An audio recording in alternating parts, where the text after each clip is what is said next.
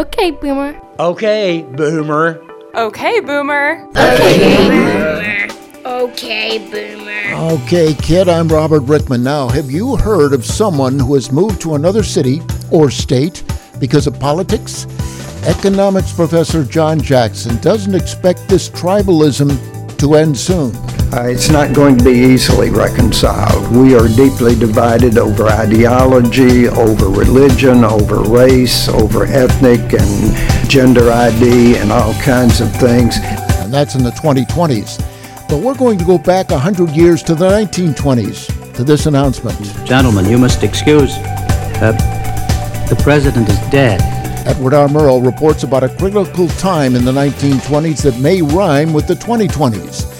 Then there are those old TV network image promos. You know, one made by a big network and somebody rewrote it. Let's screw around and run this network in the ground. The peacock's dead, so thank you, Fred. Yeah, thanks a whole lot. And now back to the 21st century.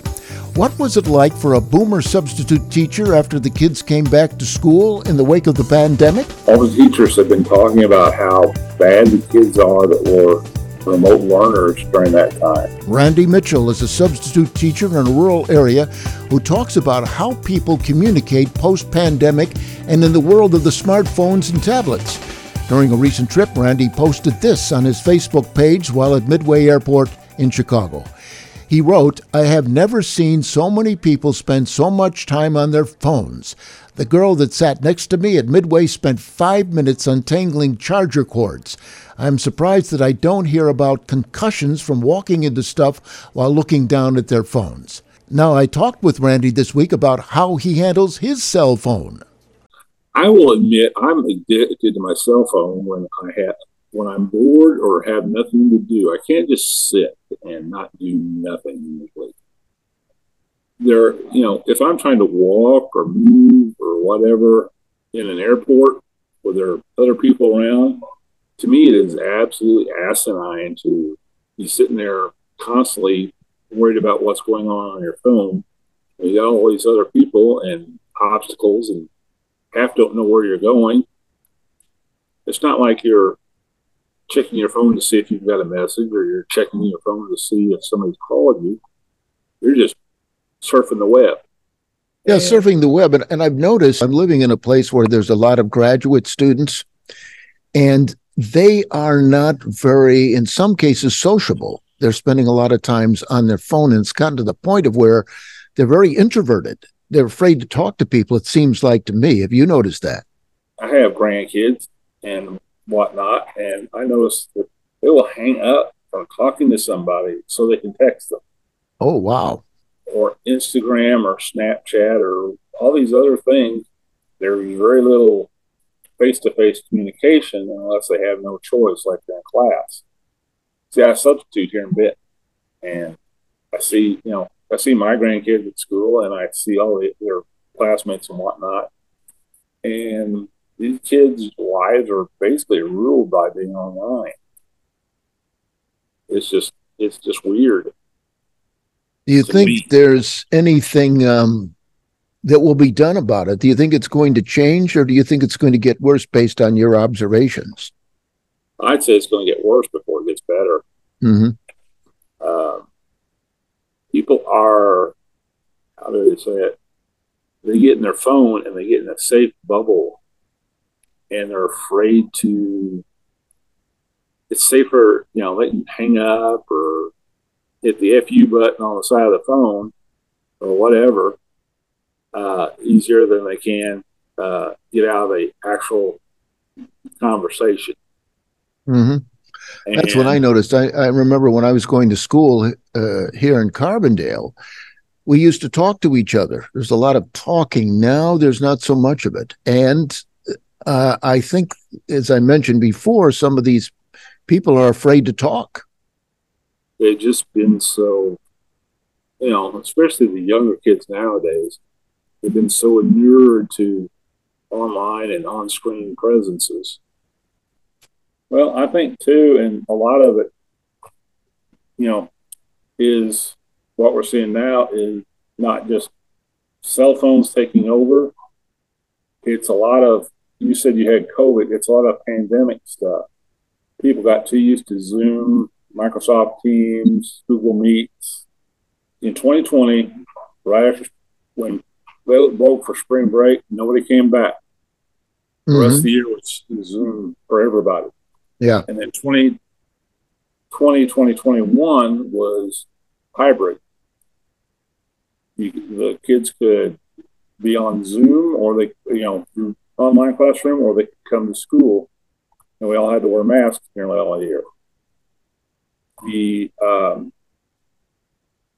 kids that were online all year, when they finally had to come back, were the worst disciplinary problems we've had. Did you say disciplinary problems? Disciplinary. Oh, I didn't know that. Yeah, because they got no structure, no rules, no time, no schedules, no nothing, no supervision, no nothing. At least and all the teachers have been talking about it. I substitute teach. All the teachers have been talking about how bad the kids are that were remote learners during that time. And it's just, they've traded Chromebook and telephone and everything else for, actual interaction with people and no structure. Cell phones and the computers themselves ain't bad, but it's when they have the no structure, no supervision, no limits. That's when you tend to have the kids go off the rails. And I think it's a lot of what is going on with society is online. There's no structure, there's no limits, there's no controls, there's no nothing. And I'm a libertarian kind of guy. I don't want people imposing it, but at some point they have to have some sort of, manners, respect, responsibility. And I don't know how we're going to get that back. And that is obvious to me too, where we are in an arena where there are no rules.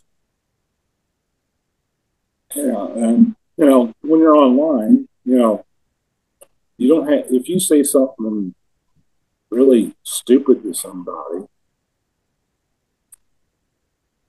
you can get your nose punched. Yeah.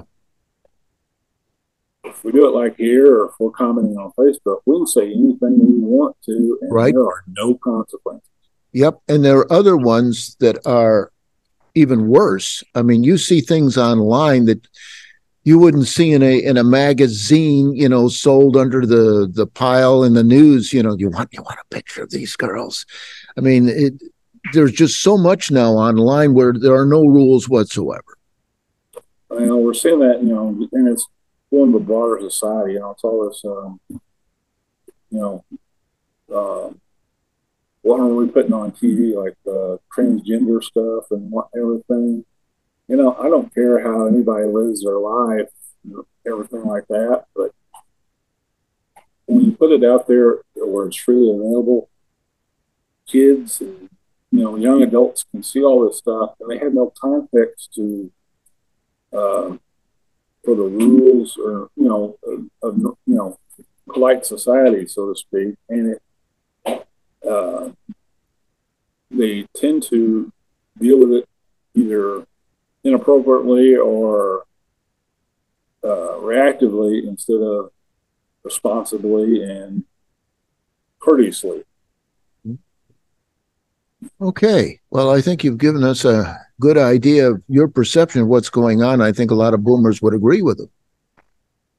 Yeah, like I said, I don't begrudge anybody the way, their choices, the way they want to live and whatnot. I don't care who you marry or who you love. It's just kids that are, below 5th and 6th grade, they don't really understand all the nuances and all the background and stuff that goes with that. And if you put that out there in an unfiltered way, especially where they can get a hold of it, it's not good for them.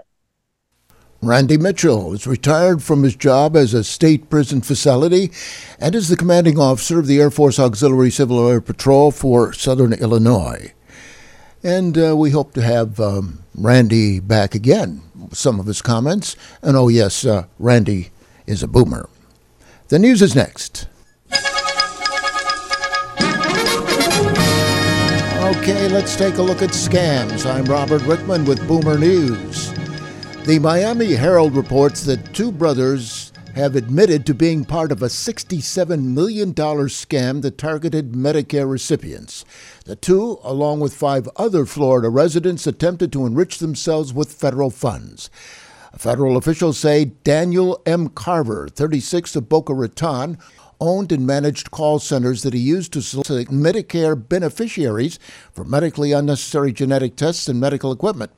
Agents also say Louis Gino Carver, 32, of Delray Beach, worked for call centers acting as a straw owner of a laboratory that submitted false genetic testing claims. The tests used DNA sequencing to detect mutations in genes that could indicate a higher risk of developing certain types of cancer and cardiovascular diseases. Now, between January 2020 and July 2021, agents say the group, and here's the laundry list, paid kickbacks and bribes to telemedicine companies in exchange for completed doctor's orders, sold doctor's orders to laboratories and medical equipment companies in exchange for kickbacks, forged doctors' and patient signatures, tricked medical providers into ordering medically unnecessary genetic testing. Investigators say the scheme resulted in the submission of over $67 million in claims to Medicare. Both men are scheduled to be sentenced December 5th. So, folks, on the outside here, be careful of any type of scam because some of these scammers are going for you. And we continue with Medicare. Medscape Medical News reports that physician groups have renewed their calls for an overhaul of Medicare's clinical payment after Medicare recently announced an unexpected drop in the base rate used in the physician fee schedule for next year. Overall payment rates under the physician fee schedule are to be reduced by 1.25% in 2024 compared with this year, the Centers of Medicare and Medicaid Services, CMS, said. CMS expects a drop in base rate known as the conversion factor by $1.14 to $32.75 or 3.34%. The AMA says this cut comes at a time when CMS' own estimates show that physicians face a sharp increase in inflation. The Medicare Economic Index may rise by 4.5% in 2024 after an expected gain of 3.8% this year. Now, according to Jesse M. Ehrenfield, MD, MA's president, this is almost biblical in its impact. He said lean years that include pandemic and rampaging inflation have caused this, and he says physicians need relief from this unsustainable journey. And AMA and other physician groups have asked Congress to return to permanently including a broader inflation adjuster in the Medicare physician fee schedule. This also might mean in the future that you'll be paying more to the doctor. And the U.S. does not have mortality rates similar to peer nations. A new study led by Boston University School of Public Health researcher finds that in 2021, 1.1 million deaths would have been averted in the United States if the U.S. had mortality rates similar to other wealthy nations. Now, comparing age-specific death rates, the authors find that current death rates in the U.S.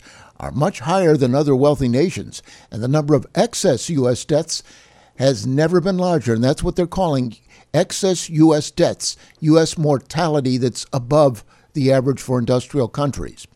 Nearly 50% of all missing Americans died between 65 in 2020 and 2021. Missing Americans mean excess deaths. Dr. Jacob Bohr, a contributor to the study, says the level of excess mortality among working-age adults is particularly stark. Bohr says, think of people you know who have passed away before reaching age 65. Statistically, half of them would still be alive if the U.S. has the mortality rates of our peers. The U.S. is experiencing crisis of early death that is unique among wealthy nations. That according to the doctor. Now, the COVID-19 pandemic contributed to a sharp spike in mortality in the U.S., more so than in any other countries, but the new findings show that the number of excess U.S. deaths has been accelerating over the last 4 decades. Dr. Bohr and colleagues analyzed trends in the U.S. deaths from 1933 to 2021, including the impact of COVID-19, and then compared these trends with age-specific mortality rates in Canada, Japan, Australia, and 18 European countries. Other news. Who's more likely to be suffering from Alzheimer's disease? The answer, seniors living in the east and southeast regions of the United States are most likely to have Alzheimer's disease. This from new data shared at the Alzheimer's Association International Conference and published in the organization's journal.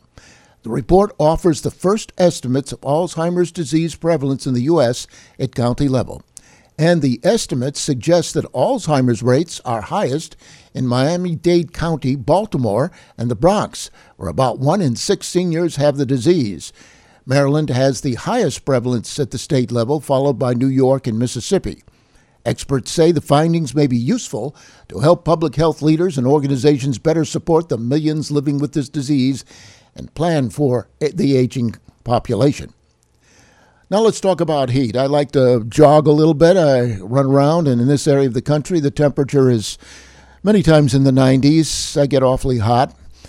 Other boomers get hot, and they get a little bit too hot, and they suffer from heat exhaustion.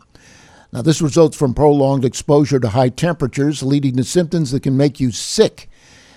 Some of the signs of heat exhaustion are clammy skin, dizziness, headache, muscle cramps, extreme thirst, excessive sweating, dehydration, fainting, nausea, vomiting, weakness, and decreased urine output. So here's some of the advice for us walking around in the hot weather, exercising, mowing the lawn. Stay hydrated. Adequate hydration is paramount in preventing heat exhaustion. We should drink plenty of fluids, and also we can drink some of those sports drinks because they have electrolytes. And dress appropriately. That means no evening gowns, no evening jackets. Choose lightweight, loose-fitting clothing made of breathable fabrics such as cotton or linen. Light-colored clothing as well. And also, this is obvious, seek shade and air conditioning. Time outdoor activities wisely. That means let's not hit the track at 3 in the afternoon in the hot sun. Use cooling strategies like the air conditioner, showers, baths, etc. I think above all, it's necessary to be aware that this can be a very big hazard, and what might make a younger person uncomfortable might kill you. Well, not too many years ago, when someone moved to another state, it was because of job or family. But not anymore. It's because of politics. Economics professor John Jackson says choosing where to live based on politics is another sign of the nation's polarization. I recently spoke with Professor Jackson. I've been doing some reading about people who are moving to other towns because other people in these towns are of the same political party. How prevalent is that now? Well, it is prevalent, and it includes states. The movement within states is really remarkable, or across state lines, for the same reasons. But this, in some ways, has been with us for quite a while. We've had population relocation pretty steadily now for, I would say, 3 or 4 decades. But the population relocation was originally driven by economic factors mostly. It was, I'm going to go where I can have a better career, or where I can get a good paying job or a better paying job, or I can pay lower taxes for some people. And that was thought to be the major motivation for many, many years. And we did have serious internal population changes for 3 or 4 decades. The census shows that. What's happened recently, though, I think is notable because we have sort of culture wars driven relocation now, and that didn't used to be a major part of the equation. We've got all these cultural war things going on, and the most notable recently, of course, is Supreme Court ruling on abortion. Mm-hmm. And that's probably been the most prominent driver recently. people on both sides of that equation, but there's a lot of other overlays there that fit that culture wars motif. So it's something that has gotten new momentum, I would say. I remember back in the 70s when I moved to Mason City, Iowa, to work at a radio station in the radio and TV department at SIU. One of the advisors said, "You're going to a very conservative place." But it just happened to be that way, did it not? People didn't move to Mason City, Iowa back in the 1970s because it was conservative. Yeah, I think that's right. And I think that's what's changed now, and is a different trend that we're seeing again. And I saw an article recently, maybe the same article that you saw about it. There's a whole book on this called The Big Sort, S-O-R-T, and it's all about that trend. Now, is this trend led by the baby boomers? I'm not sure I would say it's by the baby boomers. I would say it's to the extent that retirees have been leading this toward Florida and toward Sun Belt. That's been true for a long time, but a lot of the local and regional stuff that we've seen more recently is driven more, I think, by the culture wars, and particularly the abortion issue. Supreme Court created this when they overturned the whole Roe versus Wade. Had been good national law for almost 50 years, and all of a sudden it wasn't national law anymore, and the whole thing was thrown back to the states, and the Supreme Court sort of said, okay, you fight it out, and that's what's happening. People are fighting it out. What do you think is the solution to this? They call it tribalism. So you've got one tribe in one state, and you got another tribe in another state. How do you think this is going to reconcile? It's not going to be easily reconciled. We are deeply divided over ideology, over religion, over race, over ethnic and gender ID, and all kinds of things. And it used to not be overlaid in the party system, but now it's clearly overlaid with differences between Democrats and Republicans, conservatives and liberals, and that is very, very deeply ingrained now. And the leadership in many instances of both parties emphasize those differences. We have to have political leaders who emphasize what unifies us, not what divides us. And right now they'll take the short-term hit of getting the best turnout of their base in the next election, and that's going to be hard to break. I remember the days of Teddy Kennedy and John McCain. Yeah. They both disagreed with each other. They were on opposite sides of the political spectrum, yet they were friends, and they got legislation passed. Yeah, well, that's exactly a good example. And John McCain practically got run out of the Republican Party before his death, and Donald Trump, of course, always hated him, and they didn't get along, and it was carried to the grave in the sense that Donald Trump wasn't invited to McCain's funeral service. And so that shows you how deeply ingrained some of the base divisions in the Republican Party are. But we've got to get people that are willing to compromise. And I think a good example of that, we got two big infrastructure bills recently. We got in Illinois in 2019 a huge infrastructure bill, about $48 billion, and it was driven by the Democrats, but a lot of Republicans got on board. And then Biden got a huge federal infrastructure bill in 21, and that too had a lot of Republican support. And that's the kind of example that sometimes shows you can't overcome those tribal divisions. My understanding with Obamacare is that the Republicans did not overturn it because there were too many voters on the Republican side who were benefiting from it. Is that your observation? Well, I think that was a part of it, and I think the hospitals and the doctors, they needed Obamacare to get the system in better shape, because what they were doing was they have to treat everybody who comes to the emergency room, but they weren't getting reimbursed for that, so they loaded it on the people who had insurance and who were paying the bills, and that had gotten to be untenable, and Obamacare helped sort that out to some extent.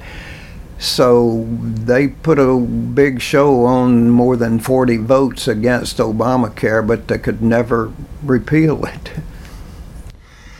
Do you think it's going to, well, this is an obvious question, but it's going to be up to a future generation, not X or baby boomers, to get this straightened out? Well, I would hope the younger generation can still learn something, and they are capable of good and rational thinking at times. They might be the best generation. I'd hate to think we're going to wait generations longer, but we do need to start making progress. You have any final thoughts, Professor? I would say we've been divided before. I came through the Vietnam War divisions, the Civil Rights divisions. I've seen all that. We've overcome some tremendous divisions before, but the two differences are, again, the partisan divisions didn't overlay those internal divisions, cultural and economic and so forth, the way they do now. And more importantly, the party leadership didn't pander to them and try to exacerbate them for short-term gain the way they do now. We've got to have leadership that looks for the long term rather than the short-term perspective. Which reminds me, we're in a place named after a congressman, senator, and presidential candidate, and when I was working on WSIU in Carbondale and WRHA in Anna, I interviewed, at the time, what congressman do you think? Paul Simon, I would think. Paul Simon, and we're in the Paul Simon Institute. Right. Yeah, I've never been in this building before. Well, you should have come visited already. Now you know where it is. John Jackson, Paul Simon Public Policy Institute visiting professor, has more than 4 decades of political expertise and research in presidential politics, campaigns, and elections. The Paul Simon Public Policy Institute is located on the campus of Southern Illinois University, Carbondale, 50 miles north of where the Ohio and Mississippi rivers come together. Okay, Boomer. Okay, she's enthusiastic. Oh, it's time to get up. Oh, it always hurts. And take a walk to the coffee pot. Oh, my gosh. That's refreshing, getting up for a while and walking around. And we have a door here, and as usual, I'm very curious, so we'll open it up. And we're at the OK Boomer stable, and some of our horses are trotting around. Okay, folks, what we're going to do is we're going to have some coffee, and then we're going to hear about how astronauts drink coffee next. I love a cup of coffee, a good cup of coffee. In fact, I live on coffee. Years ago, when I was in school, working on the college radio station, I would have this big coffee pot going with a little spigot, in those days, and I'd drink coffee, until about midnight, which meant that if I wasn't going to classes, I was drinking coffee, and I was swimming in coffee. I can't do that anymore. Oh, looks like the coffee's about ready. Oh, that's delicious. But let's talk about what the astronauts have to do to have coffee, and it's not drinking it out of a mug. High above our planet, in the realm of satellites and space stations, the familiar rules of Earth do not apply. Midday sky is as black as night. There is no up nor down. Dropped objects do not fall, and hot air does not rise. But of all the strange things that happen up there, it is possible that the strangest happens to coffee. A Cup of Joe with Robert. Physics professor Mark Weislogel of Portland State University says, for starters, it would be a chore just getting the coffee into the cup. Absent the pull of gravity, pouring liquids can be very tricky. But for the sake of argument, let's suppose you are on the space station and you have a cup of coffee in your hand. I'm holding it right now. The most natural thing would be to tip the cup towards your lips. What one would do, the coffee would be very hard to control, he continues. In fact, it probably wouldn't come out the cup. You'd have to shake the cup towards your face and hope that some of the liquid breaks loose and floats towards your mouth.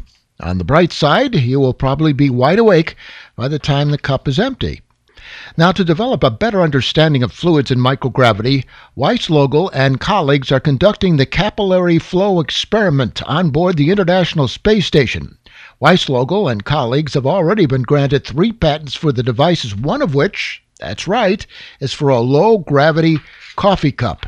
And they designed it specifically for me because one of these days I'd like to go into space, and everyone knows how much I need to have my coffee. Basically, one side of the cup has a sharp interior corner. In the microgravity environment of the space station, capillary forces send fluid flowing along the channel right into the lips of the drinker. As you sip, more fluid keeps coming, and you can enjoy your coffee in a weightless environment, cleared down to the last drop. Okay, Boomer? Okay, folks, this is what we're going to do now.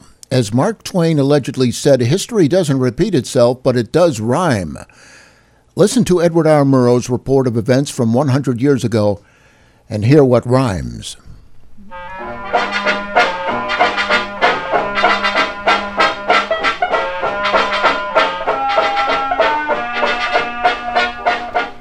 By 1920, Americans had lost one freedom and gained another. By virtue of the 18th and 19th Amendments, it was just as illegal to take a drink as it was to prevent a woman from voting. It was the year after the infamous Black Sox scandal, and it was the big year for Babe Ruth, Man o' War, and the Manassas Mauler, of the Wall Street bombing, and Main Street. Women's skirts were 6 inches above the ground and going up. So was the cost of living and Republican hopes. And 1920 was the year of the shrewdest prediction in the history of U.S. politics. Mr. Doherty, you don't really think Harding has a chance, do you? Well, boys, I'll tell you what I think. The convention will be deadlocked. After the other candidates have failed, we'll get together in some hotel room, about 2:11 in the morning. And some 15 men, bleary-eyed, with lack of sleep, will sit down around a big table. When that time comes, Senator Harding will be selected. That was the voice of Harry Doherty, who promoted the Harding boom almost from obscurity, and whose uncanny prediction was only 11 minutes off. An exuberant GOP had gone to Chicago to nominate the next president, but by the end of 5 hectic ballots, no one candidate commanded a majority. The tabulation of the vote for the nomination as President of the United States, Governor Loudon, 289 votes. General Leonard Wood, 314. Senator Hiram Johnson, 119. Then the convention adjourned, the party elders convening in that smoke-filled room. This was the moment for Doherty to trot out his dark horse. So it was that some 30 seconds after 2 a.m., Warren Harding was summoned, and 10 hours later, an excited convention gave him the nomination. Harding, who never considered himself presidential timber, accepted his party's call with the modesty and apprehension of a bewildered gambler slightly out of his class who had won the big hand. Well, gentlemen, as we say, I guess we just drew to a pair of deuces and filled. Extremely handsome and gregarious, Harding was a symbol of the times. The nation was war-weary and disillusioned. People wanted to loosen their belts and bask in the sunshine of prosperity.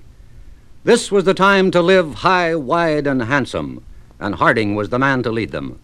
America's present need is not heroics but healing, not nostrums but normalcy, not revolution but restoration, not experiment but equipoise, not submergence in internationality but sustainment in triumphant national. In just one moment now, KDKA, in cooperation with the Pittsburgh Post and Sun, will present the latest presidential election return. November 2nd, 1920.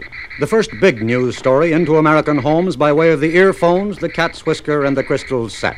I can hear it now. It is now apparent that the Republican ticket of Harding and Coolidge is running well ahead of Cox and Roosevelt. At the present time, Harding has collected more than 16 million votes against some 9 million for the Democrats. We'll give you the state vote in just a moment. But first, we'd like to ask you to let us know if this broadcast is reaching you. please drop us a card, address station KDKA, Westinghouse, East Pittsburgh, Pennsylvania. The first 2 years of the Harding administration were filled with harmony, happiness, and high wages, which a buyer's strike finally forced down. The self-starter was still part of the brave new world, and the unpredictable crank was still reaping its harvest of broken arms. The Maxwell, the Jordan, the Moon, the Pierce Arrow, and the open touring car were vanishing as quickly as the petticoat. It was definitely the age of the flivver and the flapper. Ziegfeld, Flo, you not only glorified the American girl, but you put enough clothes on her to make people want to see her. It was just about this time that a fellow twirling a rope who had stepped off an Oklahoma ranch and into the Ziegfeld Follies stepped onto the pages of the New York Times, which said, "Not unworthily is Will Rogers carrying on the tradition of Aristophanes." Had there been no Ziegfeld and no Follies, I would today have been 12 miles north of Claremore, Oklahoma, plowing for corn, slopping the hogs, running my own still, and knocking the Republican Party, as that is considered one of the chores in my country. I used to whine a song called Casey Jones with one hand, and I used to spin the rope with the other, and then whine into the old empty rain barrel with the other, and then in between the verses I used to tell jokes about the Senate of the United States. If I needed any new jokes that night, I used to just get the late afternoon papers and read what Congress had done that day, and the audience would die laughing. I wasn't old enough then to know what they was laughing at, but now that I'm a taxpayer, I know exactly what they were laughing at then. The White House is a kind of alchemist. There, little men have grown great, and great men have become giants. Warren Harding entered armed with the love and devotion of an adoring public. But the White House took this mediocre man, found his weaknesses, overwhelmed him, and broke him. His ordeal, which lasted 27 months, transformed a full-throated optimist into a faltering cynic. Listen to the process as it took place. Harding, just before his inauguration. I like to go out to the country and bloviate. What is the greatest thing in life? Happiness. And there is more happiness in the American village than any place on earth. The president, 6 months later. You know, before I was elected, I thought the chief pleasure of being president would be to give honors and office to my old friends. But you know, you can't do that when you are president. You have to get the best man. Harding, after 1 year. The White House is a prison. I can't get away from men who dog my footsteps. I'm in jail. Harding, after 18 months. I am a man of limited talents from a small town. I don't seem to grasp the fact that I'm president. After 26 months. In this job, I'm not worried about my enemies. It's my friends who are giving me trouble. On July 24th, 1923, the late afternoon papers showed that Rogers Hornsby was leading the National League with $3.99, and that Anaconda Copper had closed at 42 1/4. The president was resting comfortably at the Palace Hotel in San Francisco after an attack of indigestion, and Calvin Coolidge, in the most anonymous job in the world, was fishing in Vermont. At 7:30, Harding's secretary, George Christian, was standing before a large audience in Los Angeles, reading the speech the president had been scheduled to make that night. The president continues. I am a confirmed optimist as to the growth of the spirit of brotherhood. We do rise to heights at times when we look for the good rather than the evil in others. Ladies and gentlemen, you must excuse President Harding. The president is dead.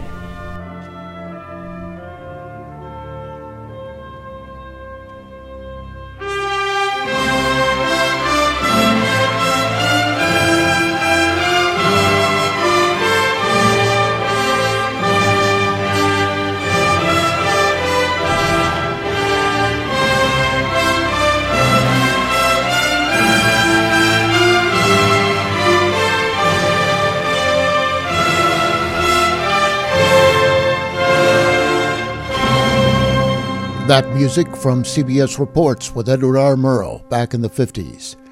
You're hearing Appalachian Spring by Aaron Copland. That's the music I'm playing. History doesn't repeat itself, but it does rhyme. Have you heard anything in this report about the 1920s that rhymes with the 2000 era, the 2020s? Okay, from kind of a somber report out of the 1920s, let's go back to exercise. Now, I know how difficult it is for you to exercise. It's difficult for me. In fact, this week I haven't done much of it at all. It's hard to incentivize people who don't exercise at all. Now, I've been doing it more or less all my life, but I've met some people who have had some real problems trying to get going with exercise, so I visited the local gym. Yep, I went to the local gym, and I visited a trainer by the name of Alexis, and we had a little talk while I was on the exercise bike. What's all the way on this thing? Now, I used to run a lot when I was younger, swim and all that. Now, lifting weights and doing this, I don't like. It's work. How do you address that with someone who is a baby boomer who just doesn't like exercise? You just have to meet them where they're at, so you got to see what they're comfortable with, and even if it's something you know that's not going to fully benefit them right away, you got to meet them where they're at and form that relationship with them, allow them to trust you, trust the process, and then slowly build your way up, and it's really nice when they can see their progress there. Tell me, if you can, the most decrepit baby boomer who's ever walked into this gym and what you had to do to get he or she into shape. Yeah, so I had someone come in wanting a program, and you could really tell that she needed me to help her throughout the process instead of just giving her a program, letting her go. She really needed me to be there with her, if not to obviously help her with form, but just like support her through it. So I kind of assessed where she was at. Where was she at? What shape was she in, and what did she look like? So she was definitely overweight, pretty sedentary in her daily life. We wanted to address what she was doing, and then just coming in and seeing what her limitations were, if she had any pain with anything. We kind of got through that. She didn't really have much pain. She just had never done anything before. And so we kind of just put her on the machines, see what she could do, just see if she could figure out how that movement works and feeling those muscles. For example, I'd be like, okay, this machine works your back. Let's see if you can feel it work your back. So we would kind of get through that slowly, just one machine at a time. Once she was doing that consistently, just 2 days a week, nothing crazy, 30 minutes a day. And once she was kind of progressing there, you could see her strength progressing just a little bit. I wanted to bring her out and show her some new things that I knew benefit her more than the machines.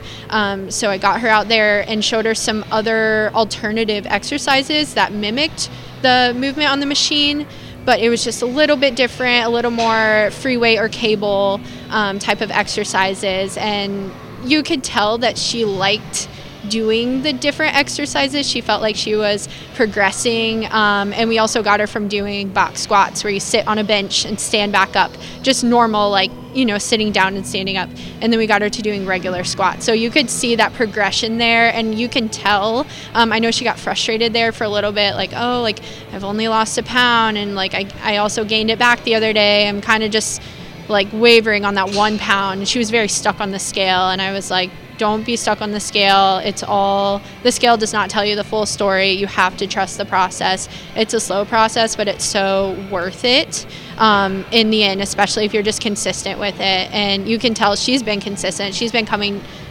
twice a week, 30 minutes a day. Sometimes I'll have her just ride the bike at the end if I have another client after her.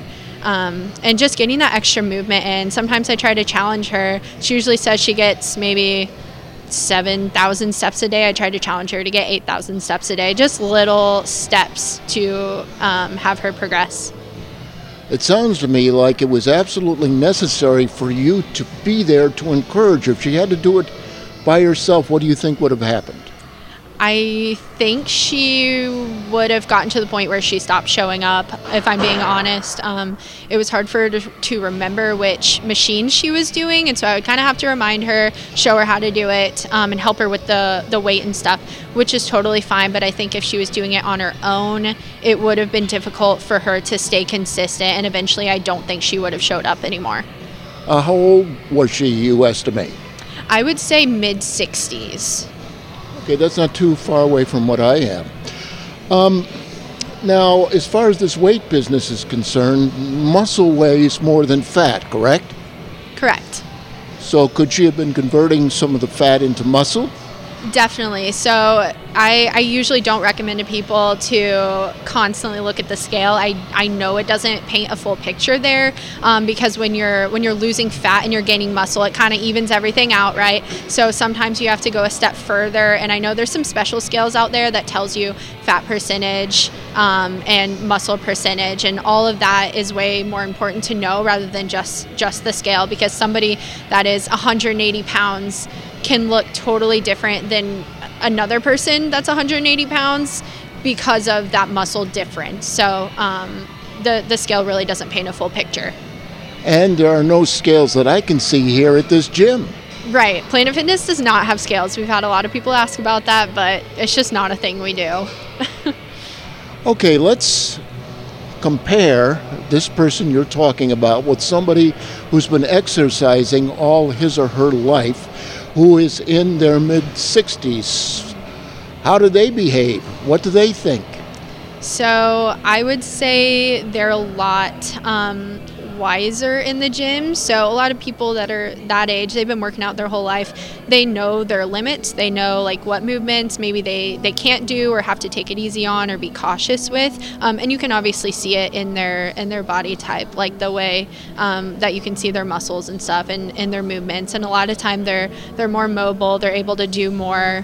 And sometimes people in their mid-60s can surprise you on things that they can do. So there's a clear difference in people who've been working out for a long time. Okay, this is strictly going to be your opinion based on what you've seen, but what's the prognosis for someone who keeps himself or herself in good shape into the 60s as opposed to somebody who's just starting out and who is overweight? Happiness? Maybe we're talking about how long they'll live, the quality of life, etc. Yeah, so it's definitely never too late to start if you haven't done it before, but sometimes you just have to get into it. And obviously people who have been working out longer, usually their quality of life is way better, and honestly, you could say they might live longer. It's hard to tell, obviously, in certain situations, but it's never too late to start. And if you've never worked out before, get in a gym. Maybe just walk a little bit. Maybe just walk around your neighborhood.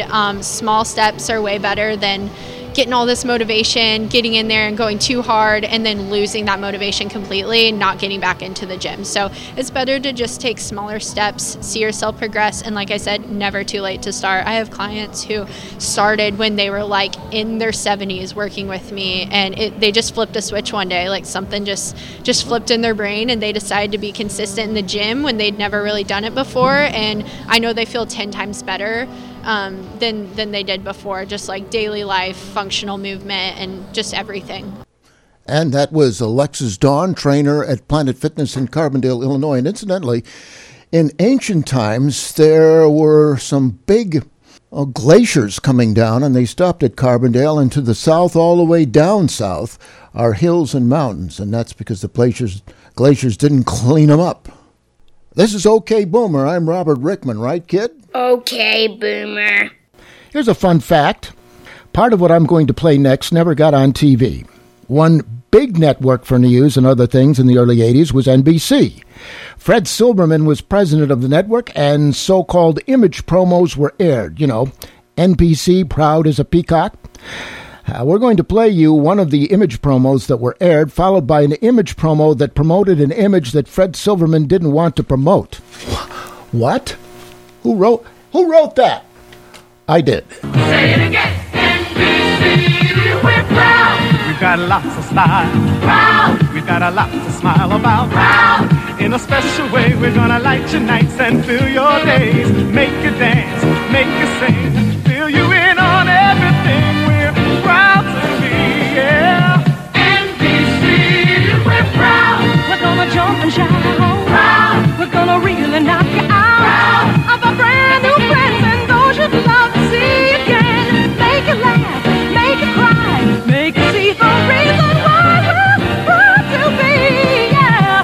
NBC, we're proud of our mystery, so proud. We got a lot of variety, proud. We're gonna climb around and fill your ears with lots of sound. Spread our wings and show you things we sure got a lot. NBC, proud as a peacock. We're loud, say it again. NBC, we're loud. We're in last place, loud. We're gonna fall right on our face, loud. Since Freddie came, our ratings always stayed the same. An 18 rating, a 14 share. Bet you wonder if we care. No, we're just proud to be NBC. We're loud, we're living in the past. Loud, the bottom's dropping out real fast. Loud, of our boring shows, just watch us jam them up your nose. We don't care, it's all fair. NBC is always there. We're not just proud, we're also loud. We're loud, we're louder than the rest. So loud, it doesn't matter, we're not the best. Loud, we're gonna screw around and run this network in the ground. The peacock's dead, so thank you, Fred. Yeah, thanks a whole lot. NBC, proud as a peacock. Well, Christy, do you approve of that? Okay, Boomer. How about Sharon? Okay, Boomer. What about Patrick? Okay, Boomer. How about Kid? Okay, Boomer. Okay. Oh, wait a minute. We've got some people in here, and, they look like they're almost, well, never mind. Okay, Boomer.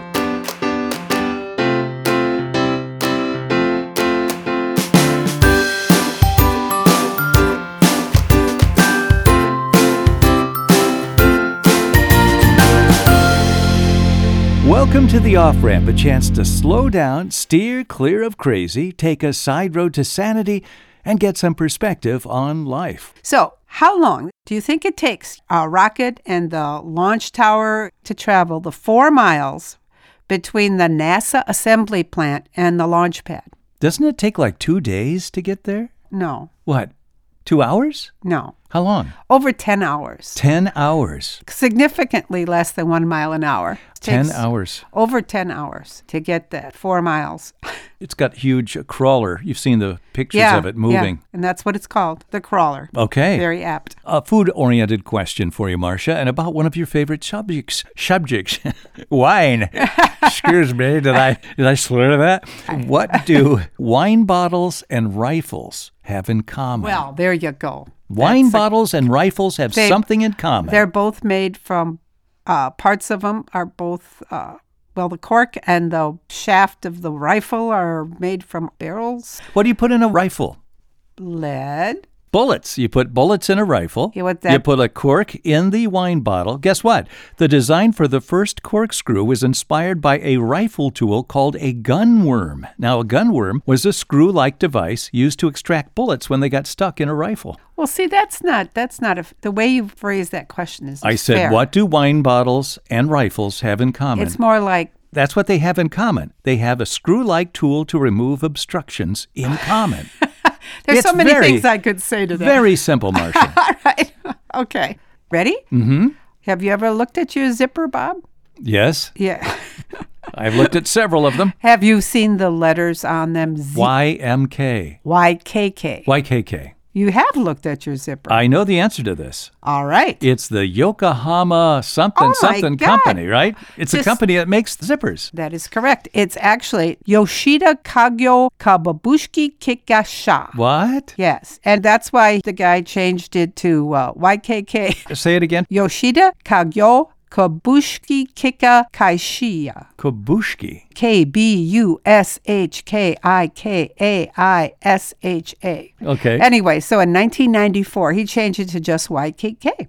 The privately held company is headquartered in Japan, but it has 106 companies around the world, including Macon, Georgia, which is the largest zipper company in the world. and they produce more than 5 million zippers a day just by themselves. Wow. 5 million, all different colors and sizes. I had no idea you needed that many zippers. Now, YKK, and I went into our closet to prove this was true, is considered an upper-tiered zipper and is a staple on higher-end products that need a quality zipper. Okay. So I went in, and our good jackets all have YKK on the zipper. Very good. But our cheaper sweatshirts, not so much. Oh, that's too It's bad. some weird little thing on those zippers. Some weird little thing. Yeah, it is. I love it. Okay, there's your zipper update for today. All right. Well, that was fast, as a zip should be. Yeah. This is about a beverage. What contribution did the University of Florida make to sports training? Was that the Gatorade thing? The Gatorade, that's right, yeah. Robert Cade, a University of Florida physiology professor. Uh-huh. He developed the sports drink to replace bodily fluids lost to physical exertion. He tested the drink on 10 of his school's players. That year, the team, the Gators, posted a winning record. And as a result, people started calling it Gatorade. And later, they patented it and trademarked it. I'll be darned. All right. Here's the presidential question. I know you love your presidents. When President Thomas Jefferson sent Lewis and Clark out west to explore, he told them to watch out for what animal? Watch out for what animal? It was some kind of big exotic animal, wasn't it? Was it some kind of Bigfoot kind of thing? Was it some kind of mythical beast? Is that what it was? Well, it was an actual beast, but it was extinct about 10,000 years before. Dinosaurs. It was a mammoth. Okay. He was obsessed most of his life and was convinced that mammoths still roamed the American West. Not always the sharpest. Well, if you get out of your area of expertise, you make statements like that. That's true, because you're the smartest guy in the room, right? Yeah. Mammoths were more correctly called American mastodons, Mm-hmm. and they went extinct at the end of the Ice Age around 10,000 years ago. Watch out for the mammoths. Can you imagine Lewis and Clark going, Yeah, okay, yes, sir. Tom. We'll be there, sir. Good. All right. If folks want to listen to more of The Off-Ramp, they can go to our website, theofframp.show. That's theofframp.show, and listen to some of our podcasts. You're listening to The Off-Ramp with Bob and Marcia Smith. And that wraps up OK Boomer. I'm Robert Rickman. I'd like to thank Randy Mitchell, John Jackson, Bob and Marcia Smith, the NPC singers, including the ones who were fired, and Janice Paul. And OK Boomer will also be broadcast on WRFN Radio in Nashville, Tennessee at 10 o'clock every Monday morning. We're spreading out like an amoeba. Also, you can hear OK Boomer with Robert wherever you get your podcast. I'm Robert Rickman, and remember, we all have choices.